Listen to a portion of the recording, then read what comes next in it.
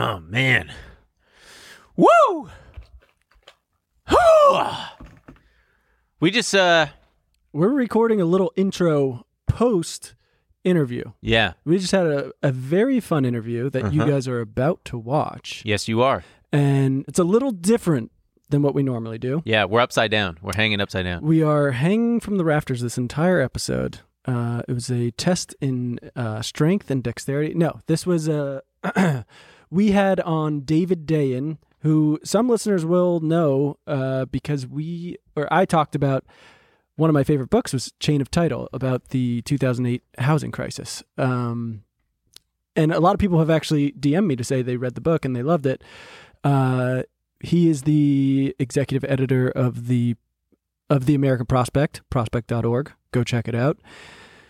But we are going pretty deep with him on kind of the economic situation. He's extremely knowledgeable. Extremely cool. He's answering. Oh, such a cool guy. So handsome. Very handsome. You're going to love to look at him. And he's got tons of answers for us. We're talking to him about inflation, the supply chain crisis. Will it ever ease? Yeah. And he's just going super deep. We didn't even get to some of the things we wanted to talk about. We're gonna have to have him back because it was great. We both, after we wrapped it up, guys, were just like, we want to keep talking, and we I had to go into the bathroom and splash water on myself because I'm all.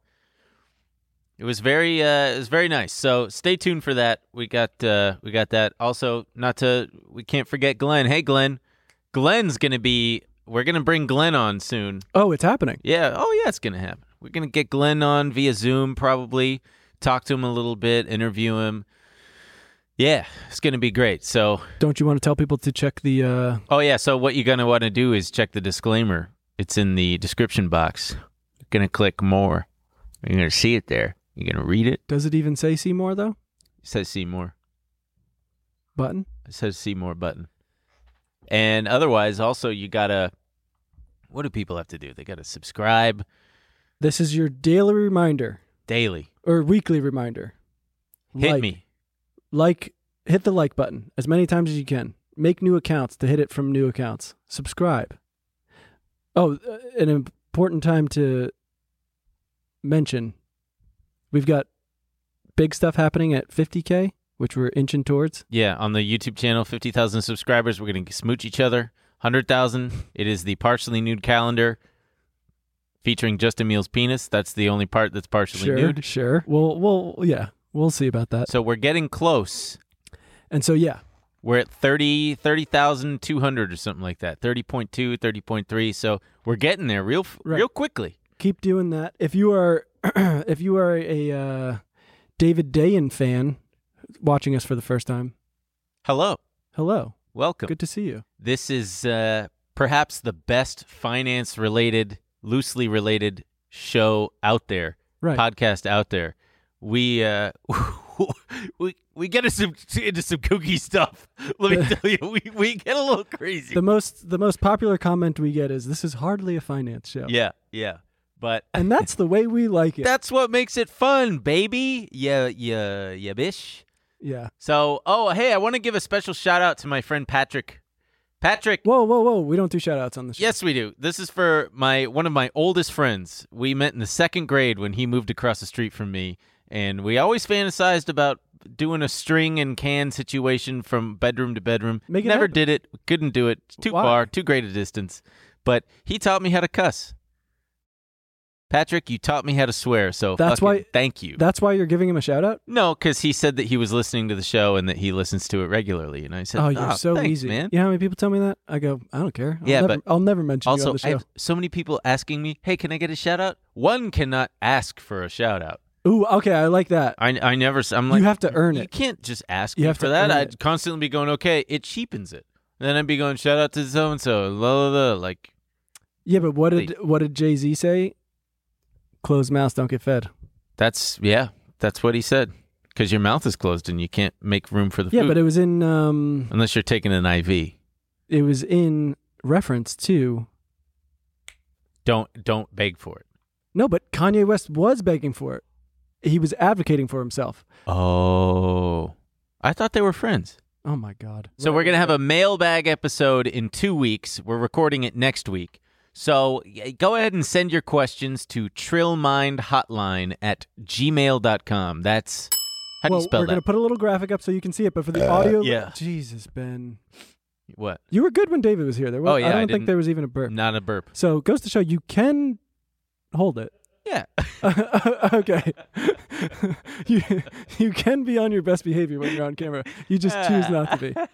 Which is great. Sorry about that. But so for the audio listener, if you want to ask us a question, all your burning questions, they can be about anything really. Financial stuff, political stuff. You got heartbreak, or what else do people ask questions I about? don't know, all sorts of stuff. But also, please don't flood it with just like, Yeah. do that thing be hanging, because it makes it a pain in the ass. We appreciate it and it's funny, but like, we're trying to dig through and get Right. some. It's not only us, it's also our producers, and you're making more work for our producers. Yes. So if you have a question, they can be funny questions, but don't spam us. Don't ask for a shout out, okay? And that's not that's not like some backward invitation where it's going to be cute, where we get the email and go, they asked for a shout out. Ben, I have a feeling they're going to do exactly what we don't want them to do. God damn, just And that's fine. We'll dig through them for you, but we'd appreciate if you didn't. Okay, so for the audio listener, you want to send us a question, that is TRILLMINDHOTLINE are you going to spell Gmail too? at GMAA. Fuck. Wow. GMI. David Dayen, this is what you GM. thank God we didn't do this in front of him. Yeah. Trillmindhotline@gmail.com. Yeah. Send us your burning questions. Enjoy this episode. This should be the transition into it. And for the after hours people, we'll see you in the after hours. So hope you have a good weekend. Here's David Dayen.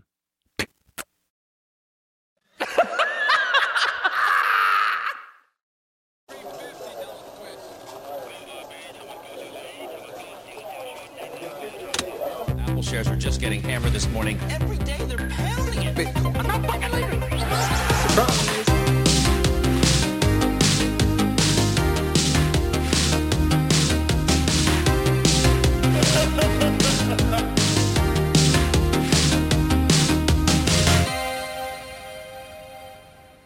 Does the Prospect have offices? We have offices in D.C., but since the pandemic, most of us have been going remote. And I have, for a long time, even before that, I was going to D.C. like once a month Okay. prior to the pandemic. But Oh, so you didn't even live in D.C. before? no. Okay. So since the pandemic, I've been back twice. I'm going next week, but yeah, haven't been back very much. Yeah, we've done 11 issues of the magazine remotely, and that's the first time in the 30-year history that any of it has been done remotely. So we managed to figure this out. Yeah. So we're slowly shrinking our space in DC, and therefore our rent. Right. How big is the team? We have 14 people. Oh, wow. I feel like we should give a proper intro to who we're talking to. Who are we talking to? This is David Dayen, the executive director of the American Prospect. Executive editor. Executive editor. Sorry. I already fucked it up.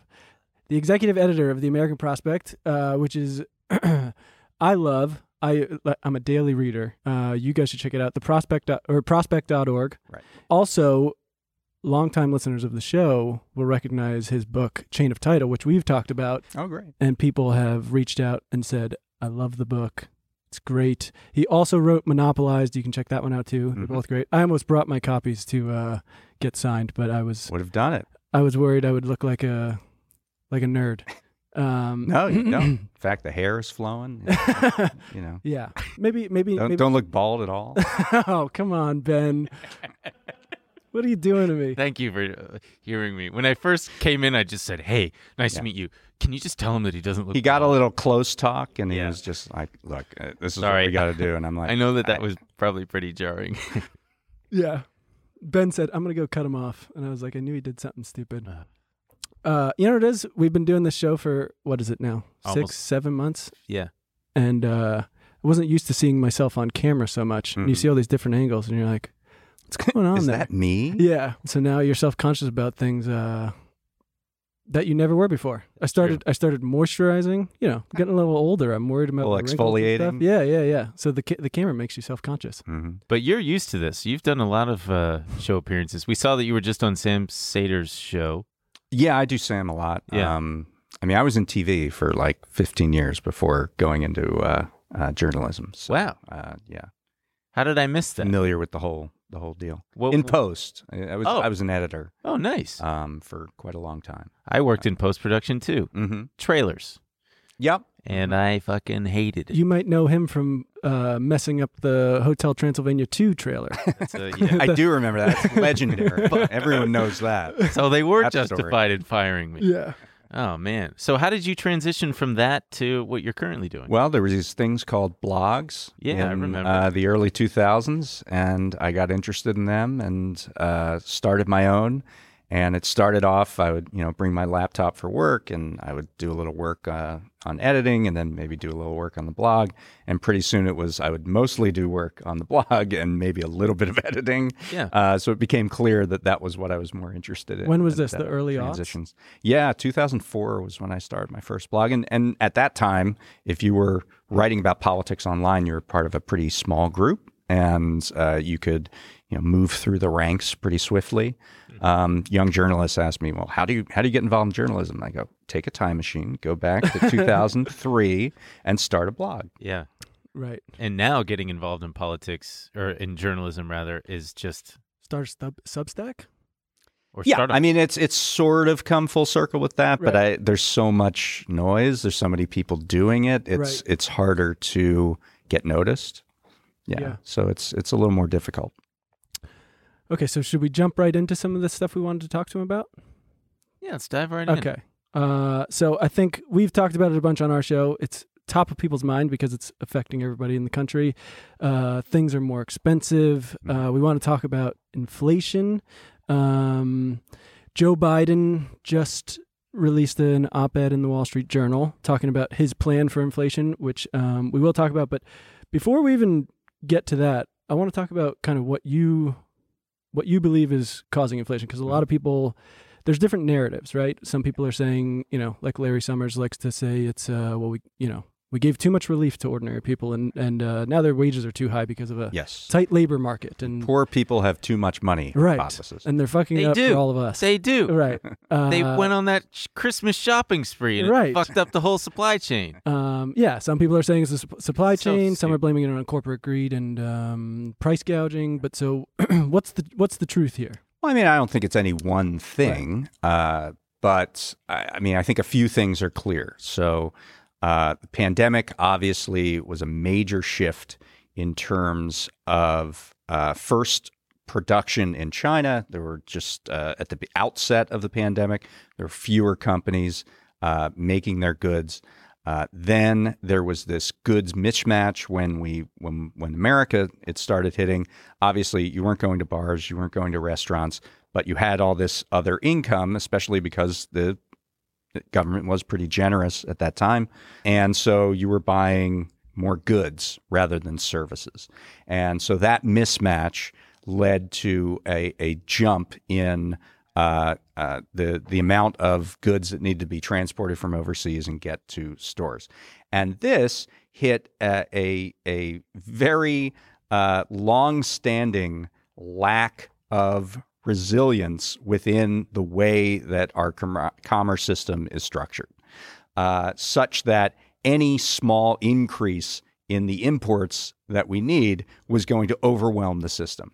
And we knew this, going back. We did a special issue on this about the supply chain back in February. And one of the stories we did was about this memo that was written by the Federal Maritime Commission. This is the commission that oversees ports in the United States. And it was written in 2005. And this said, well, here are all of these factors, X, Y, Z, and Q, that are going to lead to an overwhelming situation at our ports if there is an increase at any level in the amount of imports that need to come in the country. God. And all of it came true. So like we knew for well over a decade that if you increase, because this thing was written actually in response to the expectation of more trade deals with Asia, like the Trans-Pacific Partnership and things like that. It might have been 2015, might not have been 2005. But anyway, it said, yeah, if we have more of this, we have these mega ships that go around the world. Only a few ports in the United States can even handle them because they've gotten so big because of the consolidation of the industry. This is going to lead to bottlenecks, particularly at the port of Los Angeles and Long Beach, which 40% of all imports come in from. And we're going to have big problems. And it's going to be a supply shock to the system because we're simply not going to be able to get these goods out to stores, to online shoppers where consumers can get a hold of them. And that's exactly what happened. We have had a severe capacity restraint in the United States. There's more than one factor than simply our shipping and logistics systems. There's also the fact that a lot of managers assumed that there would be very low levels of demand for a going forward period. So they ordered less goods than they needed. And this was particularly true with respect to semiconductors. There was just an expectation there wouldn't be a lot of cars that would be purchased in 2021 and 2022. And when demand actually rose up, because we did a decent job of getting relief out to people, there weren't enough semiconductors to put in these autos, and pretty much every car made now has a number of computer chips and things that need to make it run.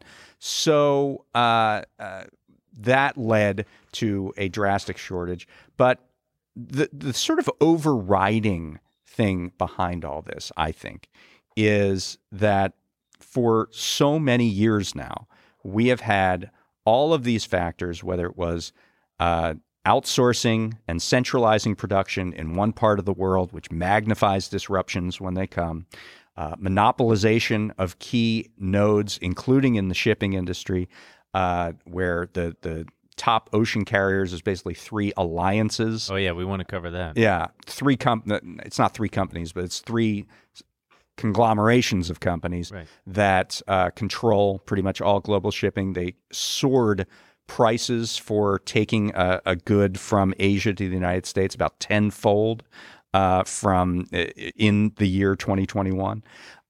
You had deregulation of all these things that was intended to make things cheaper, but also created a lot of bottlenecks because there weren't enough people willing to do the job at the low wages, for example, in trucking. There were demands of capacity constraints to raise prices in the rail industry. That was, sort of the role of financialization. And then there was this thing called just-in-time logistics, which is for several decades, companies said, what we want to do is get the goods off the ship and get them into the stores so that we don't have to hold on to them and buy warehouse space and waste money.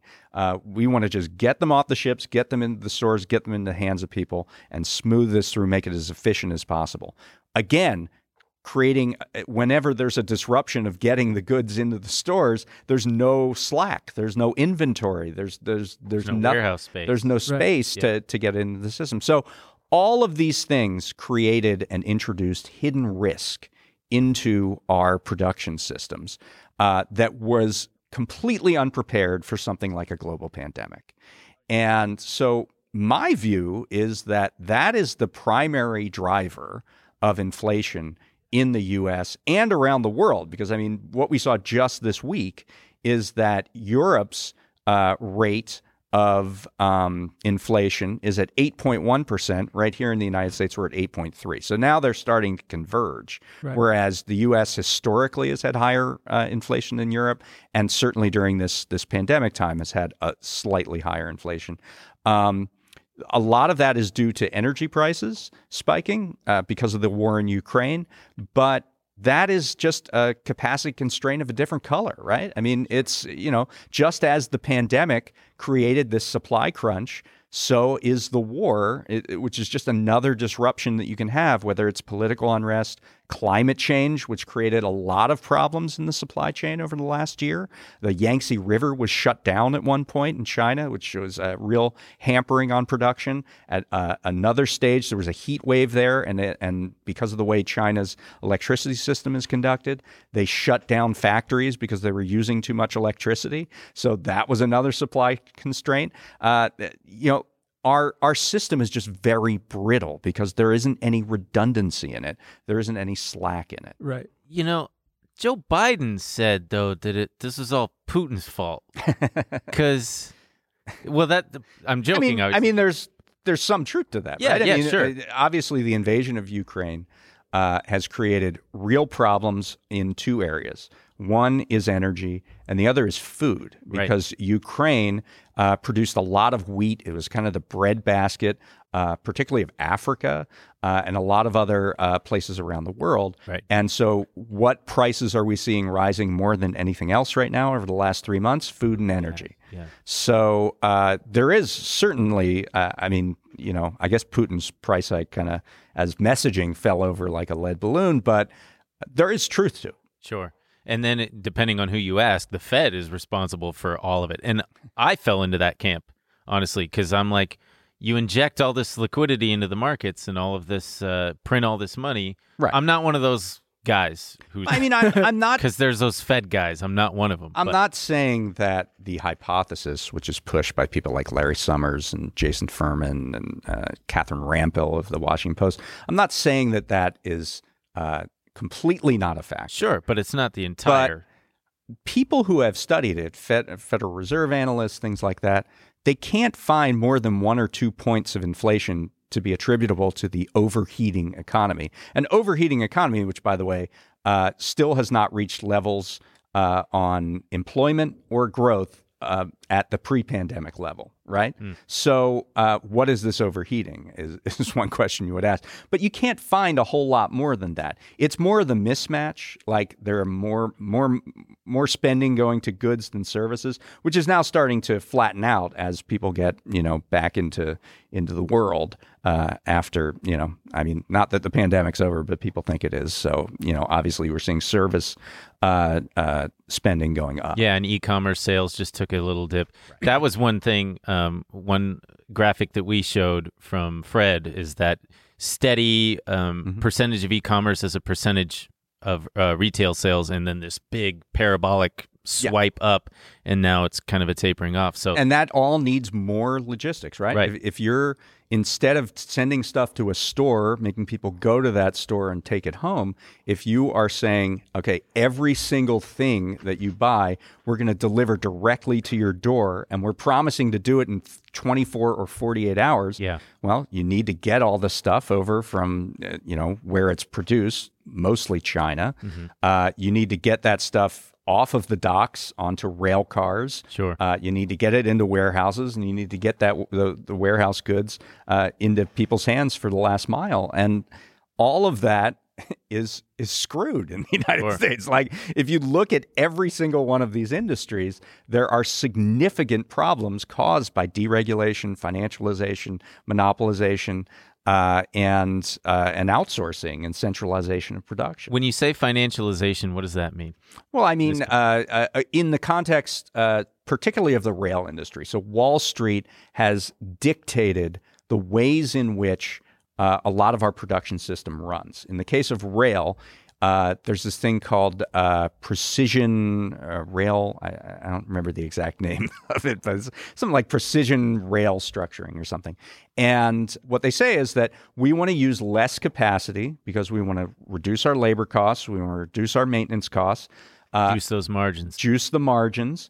And what we saw during this supply crunch is, and there are only, 4 major rail companies in the United States, and 2 are in the East and 2 are in the West. So you really have 2 duopolies. And during the pandemic, during this time of a supply crunch, they were reducing capacity because they didn't have the manpower to actually run it. And that was a real factor of, I remember what the name is, precision scheduled railroading, which was Wall Street explaining that we don't want you spending money on slack capacity, on redundancy, on extra opportunities in case of an increase in production and distribution. And this was a specific strategy by mostly by investors placing that discipline, and we see this in other industries too, right? You see it in airlines, like with what they call capacity discipline, which is that everyone in every seat has to be filled on that airplane. We can cut routes, but every seat has to be filled, and that reduces slack within the system. Now, obviously, airlines aren't transporting cargo, although they were a little bit during the pandemic. But the analogy to railroading is saying that you can't have any slack in this system. Well, goods increased by 20% that we have to get across. Well, tough. I mean, they're going to sit there, and therein we have our supply problem. Interesting. And so Larry Summers, with him blaming everything but the supply chain, you had a fun article in the New York Times about kind of talking about his hand in all of this. Yeah. Can you explain that a little bit? Wait, for the uninitiated, Larry Summers is... He was a financial advisor with the Clinton and Obama administrations. He was the Secretary of the Treasury under Clinton, and prior to that, he was the Undersecretary for International Finance. He was the head of the National Economic Council under Obama in the first term. And he sucks.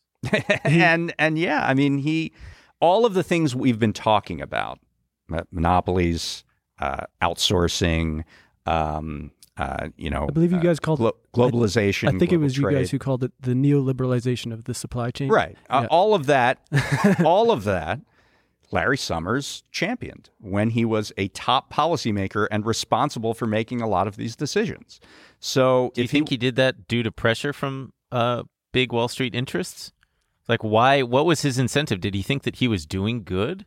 I mean, one time it was explained to me by a pretty senior policymaker, progressive policymaker, that, this person said, I get up every day worrying about the middle class. And Larry Summers and Timothy Geithner, who was Treasury Secretary under Obama, they wake up every morning worrying about Goldman Sachs. There was a belief that what's good for Goldman Sachs is good for the rest of the country.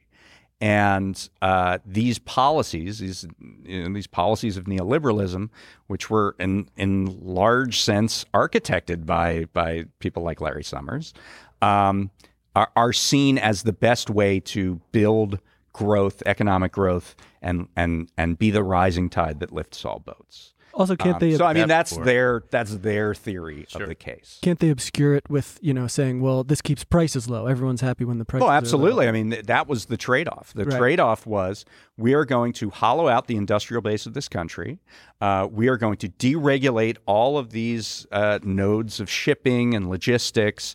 We are going to chase the lowest cost labor we can possibly find. And if it's in one part of the world, we're going to exploit ruthlessly that one part of the world. And in exchange, you're going to get $5 tube socks at Walmart. I feel like Right. I feel dirty.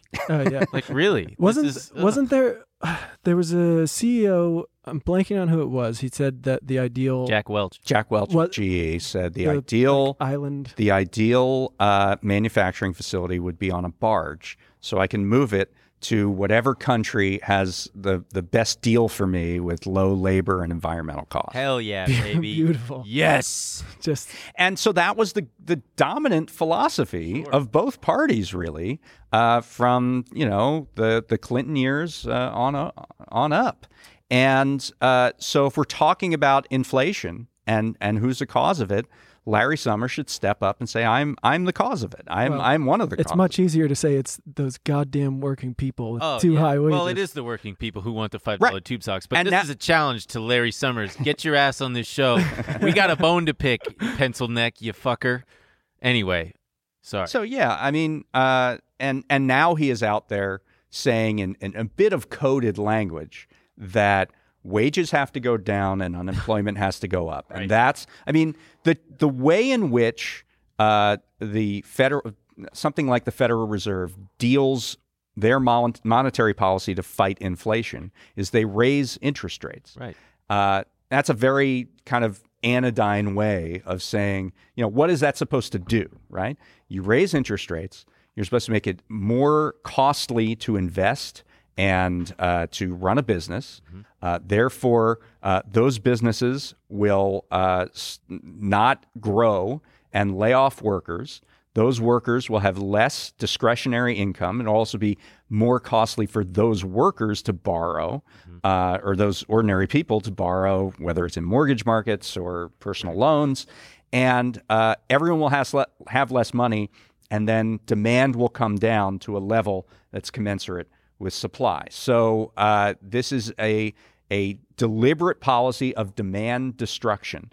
The last time that we had a serious effort from the Federal Reserve to tame inflation was in the 1980s, and it was Paul Volcker. The Volcker shock. The Volcker shock. And Paul Volcker, in a congressional session, said, and was very honest about it, the living standards of the average American must go down. That was his plan to fight inflation. It's the same plan being used today, only they don't say it so directly. Right. They come close. I mean, Larry Summers has said, we need lower wage growth. We need lower, we can't have an unemployment market or an employment market that is this tight. But if you sort of dig into exactly what he's saying is you can't have unemployment rates under 4% with it's not acceptable with inflation above 4%. And what he's really saying is more people need to be unemployed, right? So even the Fed is they're trying to toe this line of we're aiming for a soft landing. I think right. they're saying, which is a noble idea, but what nobody has been able to tell me is how will raising interest rates end the war in Ukraine, which is responsible for this supply constraint that is shooting up energy prices that, frankly, is the major component of inflation right now. I wanted to ask you. Do you have an answer for that? No. Because there isn't one. Right. Poison bite. How will raising interest rates end the lockdowns in China that are stopping production? Right. You seem to be fighting a supply problem by totally crushing demand, and that will probably work, but we're all going to be collateral damage. Yes. A couple things. I really want to dig into just how much influence Wall Street increasingly has had over the past couple decades, just lording over everyone's lives, and part of that is due to the increase in people passively investing in index funds and their 401ks and stuff. So it's in everybody's best interest now for stocks to stay high. So Goldman Sachs kind of won in that sense because they kind of got what they wanted. Now we're all, this is us on the teat, my juicy rack. Hey, it's your fault you said you would come on here. But the other thing was energy prices, gas prices being so high. Mm-hmm. It feels like there could be so much more done stateside that is outside of Putin and the war in Ukraine. Because can you touch on that about how the oil companies are just so fucking greedy and how because I'm very this is very interesting, and it plays into your point about Wall Street because that's actually what's really going on here. Right. So in the wake of us cutting off Russian oil supplies and obviously oil prices spiking during the Ukraine war, one of the options that has been put out there is that, well, why don't these domestic oil companies, which have been we're supposed to be a net exporter of energy at this point, why don't they just raise production and everything will be fine, and it'll compensate for Russian oil losses, of which we don't even use that much. We use 5% of total U.S. resources are from Russia. why don't we do that? Yeah. What happened was that over the decade when sort of the fracking boom occurred, more and more money was put into fracking, to more exploration, more investment, finding more fields. And there was a very boom and bust cycle. And the money that was used for the revenues that were gained from actually producing oil did not go to investors. They went to more and more. Capital expenditures, and investors weren't happy about this, especially at the beginning of the pandemic. You might remember when oil prices went negative for a little while. Oh, yeah.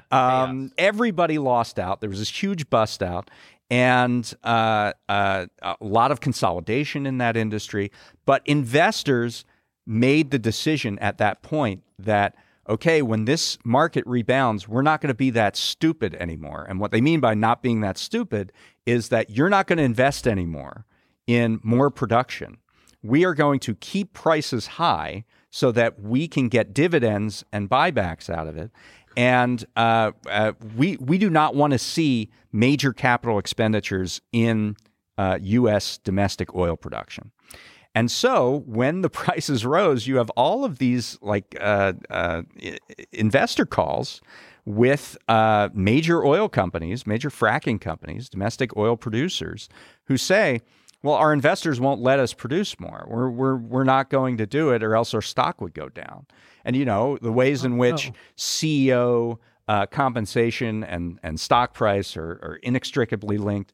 So the better the stock performance, the better your performance package. Exactly. So we are in a situation now where Wall Street essentially is saying that you're not allowed to produce any more oil. You're going to keep your production flat. We're not going to do more investment, and prices are going to stay high, but those are the breaks. Is there anything the government can do to just say, fuck your dividends, fuck all of this? The American people are suffering. Like, this is insane. Right. Yeah. We all see the stickers of people putting things on that's with Joe Biden saying, I did that. Because, in a roundabout way, it's kind of his fault because, stand up to these companies. Right. Is there anything that can practically be done? It is a difficult scenario for when you're in government. It's not like government can force oil companies to produce. The nature of the market is going to be that then, a lot of investors would withdraw funds. There are some things that can be done. They're a little technical, a little wonky, around the Strategic Petroleum Reserve. Right. You could sort of use that as a market signal and say to oil companies, well, we just let out all this oil from the Strategic Petroleum Reserve. We're going to refill it, and we will give you a guaranteed high price for that refilling, and but only if you produce enough so that we can get that back. And so you can sort of create this market out of the SPR. There's a group called Employ America that has done some work on this, and it could work. The release of the money doesn't have as much impact if you don't have an advance market commitment and say, yes, make more and we will buy it and we will give you a floor under your prices so that, presumably at that point investors are saying, okay, well, we know we're going to make back this money. The revenues are going to be high, and okay, go ahead and produce, and we'll allow it. Well, let's get into some of the things that can practically be done, because we've been reading Joe Biden's domestic terrorism. Ben, come on, we have a guest. So. We're huge Timothy McVeigh fans, or not Timothy McVeigh. What's the other guy? The guy who lived in the Unabomber? Yes, the Unabomber. We're not. Ben, we're oh not my talk god, about the Unabomber. Ted Kaczynski. Thank you. We're gonna put him back there. Wow. So Biden laid out his plan in this op-ed, which is not much of a plan at all. He kind of, it's not a plan. He said, I think like the Fed can do what it wants. Right. His first plan was, I'm not going to, and then everything else are things that Congress would have to pass, and how good is Congress at passing things? Right. So good. So he's going to leave the Fed to do it, and he hopes that Congress will do something about it. And so just with that, how frustrated should we be with the Fed? I mean, I don't. Well, they're the only ones we're giving any responsibility to it. I mean, that's the problem. So- right? and what does the Fed have? They can it has only a raise big interest. button Yeah. that says up or down on interest rates. It's a very brute force Right. way to manage inflation. They don't have a whole lot of other options.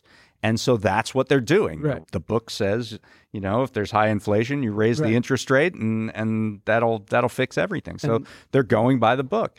I think there are some other things that can be done. By the Fed? No, by the Biden administration through administrative policy. Cracking down on these exorbitant shipping fees. And the Biden administration, to its credit, has said that they are interested in doing that. There was more money made in 2021 by this conglomerate, the set of three shipping alliances. They made more money in 2021 than they did in the years 2010 to 2020 combined. Good God. In 1 year, they made In 1 year more than a decade. than the previous decade. And the first quarter of this year, they were on an even higher trajectory, made $60 billion in the first quarter of this year, the shipping industry. Wow. And so a lot of that money is coming in because, the spot rates are very high. Everybody wants to sell their goods. Everyone wants to move their goods. And so, supply and demand, the rates go up. But some of it is because they lard on these different fees onto cargo owners. So we have these clogged ports, for example, right? They have these things. I think the specific name is called demurrage and detention fees, but I will just explain what the fees actually are. They're like Ticketmaster fees. It's kind of. I mean, so what they say is, well, we're going to charge you, the cargo owner, a fee until you get your stuff off the port. Now, your stuff is stacked under 17 containers, and you can't physically get it off the port, but you're going to be charged a fee until it goes away. And the shipping companies get that. Yeah. Same with the containers. They charge a fee for the shipping container to get back to where it needs to be. And their justification is that there's so much demand for these containers. Hey, Yeah. we can't send it out because you're using it. So we're going to charge you a fee. Meanwhile, the containers also are stacked. Sure. Like, there's no way to get the container out. Yeah. But they're charging you a fee to get the container out. So there is an effort to look at those demurrage and detention fees, to look at contracts, how shipping companies are raising rates. And I think that could have some impact. And the Biden administration can do that without. Well, it's part of their oversight function, yes. There's actually a bill called the Ocean Shipping Reform Act that would give more teeth to the regulators. It passed not many things do this, but it passed the House with well over 350 votes, and it passed the Senate by voice vote. It's now part of a larger bill that they're being negotiated in Congress, but it could pass within the next month or two. And so then the regulators would get additional authorities there. Another thing that can be done, the angle we haven't talked about, which is the sort of corporate greed angle, which I do think is responsible for at least some of the things that are going on. You see these companies on conference calls say, this is great. We can raise prices as high as we want, and the consumer keeps coming to us. Yeah. Because there's a lack of competition in the industry, and if you have a basic good that everybody needs, you can raise those prices, and people aren't as price sensitive to it. You Right, can we do saw that. things with the antitrust authorities to crack down on that, particularly in the meatpacking industry, where meat has been the main driver of food price inflation. Some of that is because meatpacking plants were shut down during the pandemic because of large incidences of COVID. But a lot of it is because we don't have enough meatpacking plants, and there are like 3 companies that control 80% of all beef and 70% of all pork processing. And there's this bottleneck there, this narrowing effect. I'm starting to sense a trend. Yeah. Yes, and they're actually buying very low from ranchers, the raw material, the actual cattle and hogs and things like that, but they're selling very high to groceries and capturing the spread. And when Biden actually started talking about this at the beginning of this year, you saw that spread drop a little bit. So it was even just the bully pulpit and just calling this out had an effect. And a proper regulatory action, they're doing some things with regulations at the U.S. Department of Agriculture to crack down on unfair competition in the industry and things like that. That could also have an effect. And what about something like an excess profits tax? Well, I don't think it's going to pass. Right. It's certainly something that has been introduced, and we called for it actually in March of 2020, like right after the beginning of the pandemic. We had a piece by a law professor at the University of Michigan who said it's time for an excess profit tax. We had one after World War I and World War II. In March of 2020? Yeah, that's when we we just kind called of for saw it. what was coming. Yeah, exactly. Wow. You guys are good at that. I mean, like we try. I read the supply chain.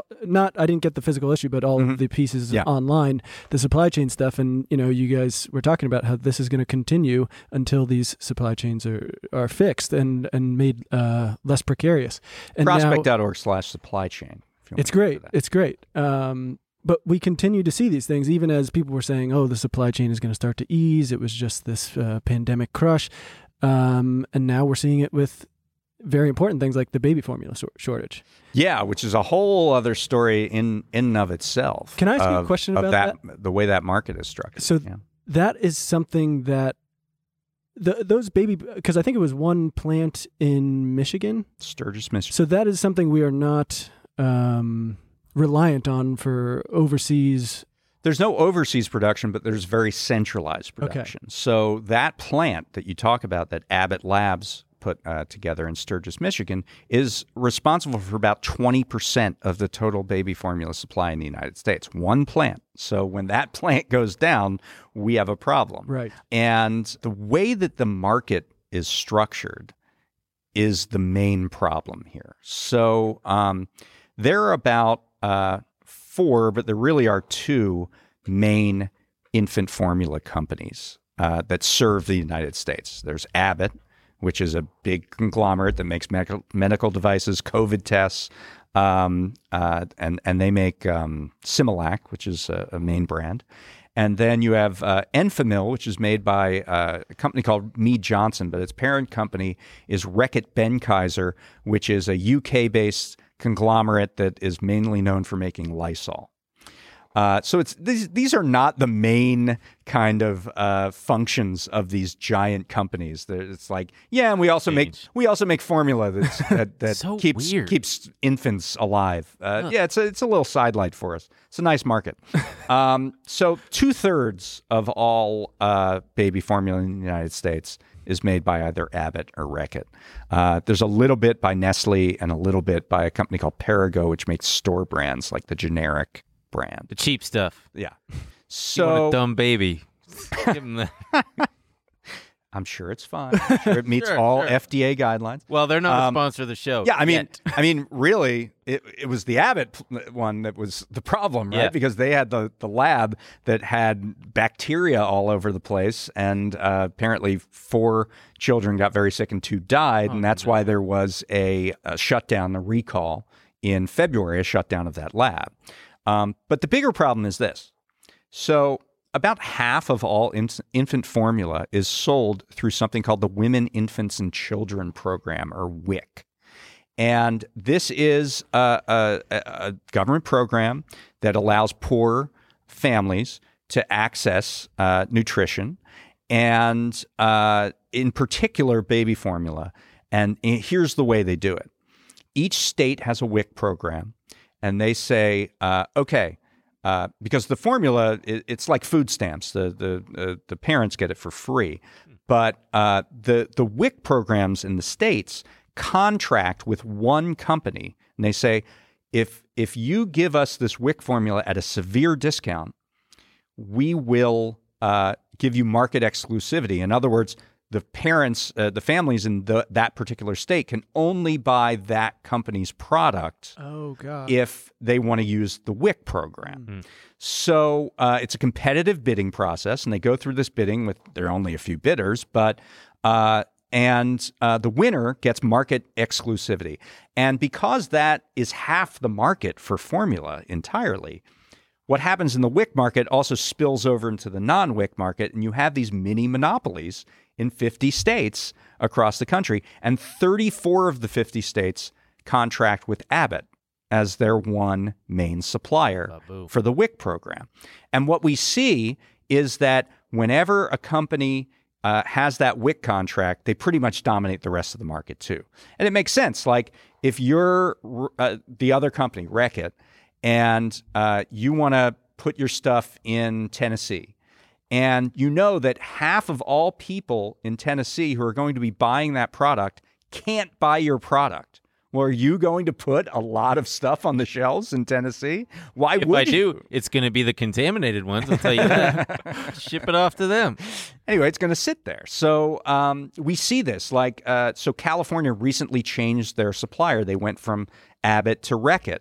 And prior to that, Abbott had like 95% of the baby food formula market in California, and Reckitt had about 5%. And then after they shifted, it totally changed. Reckitt has 90% of the market, and Abbott has about 5 or 10. So we have these mini monopolies, and then Abbott shuts down one of its main facilities.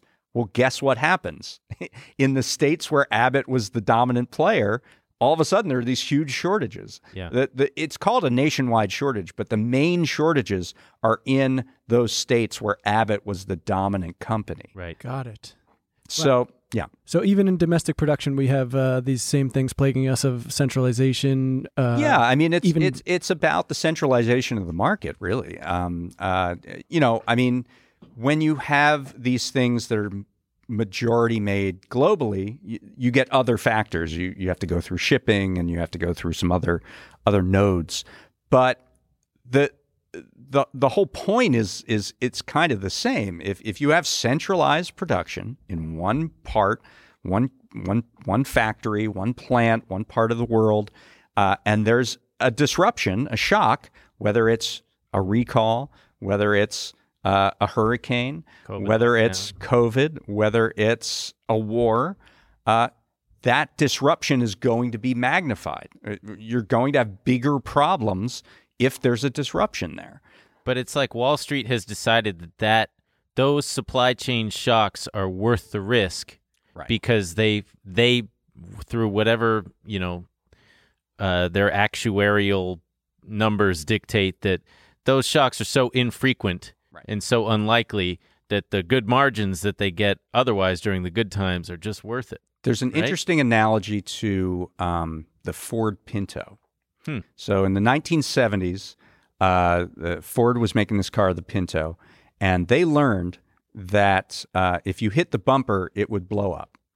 So, right, which sounds bad for a car company, but they did a secret report, and they looked at this, and the report came back with this recommendation.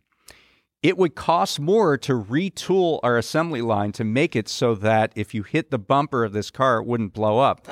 It would be cheaper for us on a handful of times that things blow up, that we just pay off the families and we compensate everybody. That would be cheaper for us. So on a cost benefit basis, don't fix the car. Look, that's just good business, David.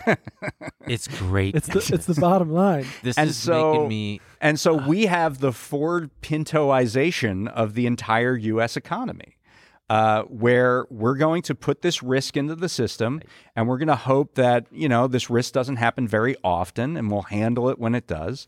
But overall, it's cheaper for us and more profitable for us if we do it this way. And so that's what's happened. Oh, yeah. I mean, there's so many examples. We talked about Boeing a little bit on our show. God. I mean, devastating to me because I'm a big Boeing fan. Not the company, but like airplanes. Right. I'm a little, and I just love them. And I love Boeing. If it ain't Boeing, I ain't going. It seems like a common theme in our... Yeah. I mean, we did a great piece last year about Boeing by a colleague of mine about it was the same kind of thing. I mean, they hammered down those costs on the 737 MAX, and they didn't want to submit it to further testing. Yeah, and so they buried the changes in a handbook somewhere where the pilots couldn't find it really. And there was a culture of the culture had shifted from like being proud of the engineering and That's right. QCing every last little detail to you had these people on the manufacturing floor culture. Yeah, it was saying like they were scared if they raised any red flags, their superiors would be like, "Shut the fuck up! You're going to slow down." Absolutely right. Yeah. It went from an engineering mindset to a bean counter mindset. Now, I think I know the Fucking bean counter. Man. I think I know the answer to this, but have any corporations learned their lesson from all this yet? Have we? No. But look. I mean, you laugh, but more than you would think is the answer. Right, because I mean, I think for a time there was, if there was a maybe some kind of climate event, they were like, oh well, there's a shortage due to whatever. But now I think there's a lot of pain in ways they didn't quite foresee. What businesses don't like more than anything is uncertainty, and the fact that they can order a bunch of goods from China and have no idea when they're ever going to show up. That's a lot of uncertainty. And so you are seeing shifts. I mean, they're not widespread shifts yet, but you are seeing shifts to a little more domestic production, particularly of critical goods, things like semiconductors. We're seeing more semiconductor investments in the United States for domestic production. Intel did a factory in Ohio. It's going to be a couple years for them to spin up. In Georgia, too? One in Georgia, there's one in Arizona, I believe in Texas. Samsung has one. Yeah, that's years out. But it's going to take a couple years to actually get the fabrication. Okay, but that's good. Up. You're starting to see more of a mindset saying, instead of just in time, we need just in case. We need to be more redundant. We need more warehouse space, more of an inventory that we can draw from. We love it. But I mean, you're seeing that in the moment, but the business world tends to have short-term memories, right? And so we're actually starting to see, because there's been this shift, both because of rising interest rates and also people moving back into the world, we're starting to see a shift away from goods and back towards services. And there's a thing in logistics called the bullwhip effect. And what it means is that there are a lot of people coming to the store looking for stuff. So you order a bunch of goods and you keep ordering them and you keep ordering them. And maybe you double order them just in case, because people are coming into the store.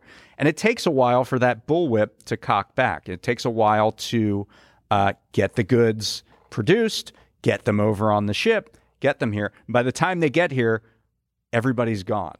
Target just famously had that in their earnings. They've got this buildup of inventory. So that's the bullwhip effect. So suddenly you go from a supply shortage to a supply glut. And by the way, that's a function of the uncertainty of the supply chain. Yeah. I mean, it's the same problem. In the event of that, now that people are saying, oh, well, we have all these goods now. We're going to have to do the exact opposite again. We'll have to, get back to just in time and get rid of these warehouses. And, shut down the warehouse production. and fire the people. Sell everything out. So I do think there's been a shift in mentality, but the question is whether it will stay there. Yeah, so as we wrap up, Jesus What Christ. Oh, wow. We've been here for 4 hours. No, really, only 50 minutes. But yeah, we should. On that note, is there? I mean, let's be honest. There's no hope for any of us. But no. Look, in an existential sense, sure. We are. You're older than you've ever been. Yeah. I want to say. Thanks for reminding me, Dave. One of the reasons I'm such a fan of your reporting is that, like, yes, in a world that feels so hopeless, the reporting at the Prospect can often be prescriptive, and I like that, because sometimes I get caught in those feedback loops of we watch the news and we're joking here about the hopelessness and this awful system we've built for ourselves, but it's important to remember that you can stay engaged and there are things to do. Yeah. I mean, it's easy to say you're fucked. I mean, that's the sort of, and also, not to be conspiratorial, but that's what they want you to think. They want you to think you're the Jews. Yes, exactly. I say that as a charter member. There is, you want to be, they want an alienated public, right? To not act on these things, not be engaged with these things. So yes, I mean there are possibilities Our next issue coming out, we just dropped the cover story this week, which is called After Hyperglobalization. My colleague Bob Kuttner wrote this great piece about, what is the new system going to look like? Now, that we've seen this system has broken down. Of the very stretched, thin supply chain. Thin supply chains, reliance on unfriendly companies or countries. And so what does it look like after that? And there's a real debate happening around that, both within the Biden administration and in the business community. Good. And so there are opportunities here, and it does require the public to get involved in it, speak out. Yeah. Yeah, we don't care about $5 tube socks. God damn it! We want living wages. I'll wait 5 days to get my tube socks. We don't have time to talk about it, but God, it does feel like Americans maybe think of themselves more as consumers than workers, and right. And that's the problem. We're more than our Amazon Prime accounts, right? And these things, chasing consumer welfare, which is the standard by which mergers are judged currently, saying that as long as it's cheap and can get to me soon, cheap and convenient, that's all I need. That has created, in many ways, a lot of the crises that we're facing right now. And so we need to think of ourselves as workers, entrepreneurs, as small businesses, and as citizens in a democracy. And our economic system needs to work for us. I mean, one thing I say a lot is that there's no such thing as deregulation. There's either regulation of markets that is done through democratic processes by representatives of the people, or you're going to have regulation in the corporate boardroom. They're going to structure the market to their benefit, and they're not going to care about you. And so that's the choice that we always have to make. Either we're going to say we're going to have a democratic process and we're going to regulate these economic structures in the interest of everybody, or they're going to be structured in the interest of Jamie Dimon. Right. Joe Biden, save us. Please, you're our only hope. He'll do it. He'll save us. Well, we'll see. He'll wake up We'll and see. But do you think he even typed that? Do you think Joe Biden can I type? kept thinking about that. Who actually wrote this op-ed? It was some kid. Well, obviously speechwriters do those things, but don't sleep on Biden. I'm sure he's got some burner accounts out there. He's an online troll. Yeah. I could see him doing that, a 4chan poster. Well, so is there anything you want to plug? I feel like I've done a pretty good job pushing your... Yeah, should we follow you on Instagram? I'm not on Instagram. Good for you. The Prospect is. So prospect.org, that's the American Prospect website. We have a magazine that goes out in print, Dead Tree Edition, 6 times a year, but every day. That's what you guys call it? That's what I call it. But every day there's a new stuff at the website. I am on Twitter at Dayen, Dayen, and follow me, follow the rest of our writers and our staff, and check us out. We're never a dull moment. There's a ton of great stuff on there. Like, truly had so much stuff I wanted to talk about. If you guys go on there, check out. One of my favorite ones was the Day One Agenda. It was one of my favorite things you we were guys talking did. about I that. know. We'll have him on again. Yeah, we'll have to have you back because that was one of the, I think, one of the There coolest pieces. But check that out if you head over to the Prospect.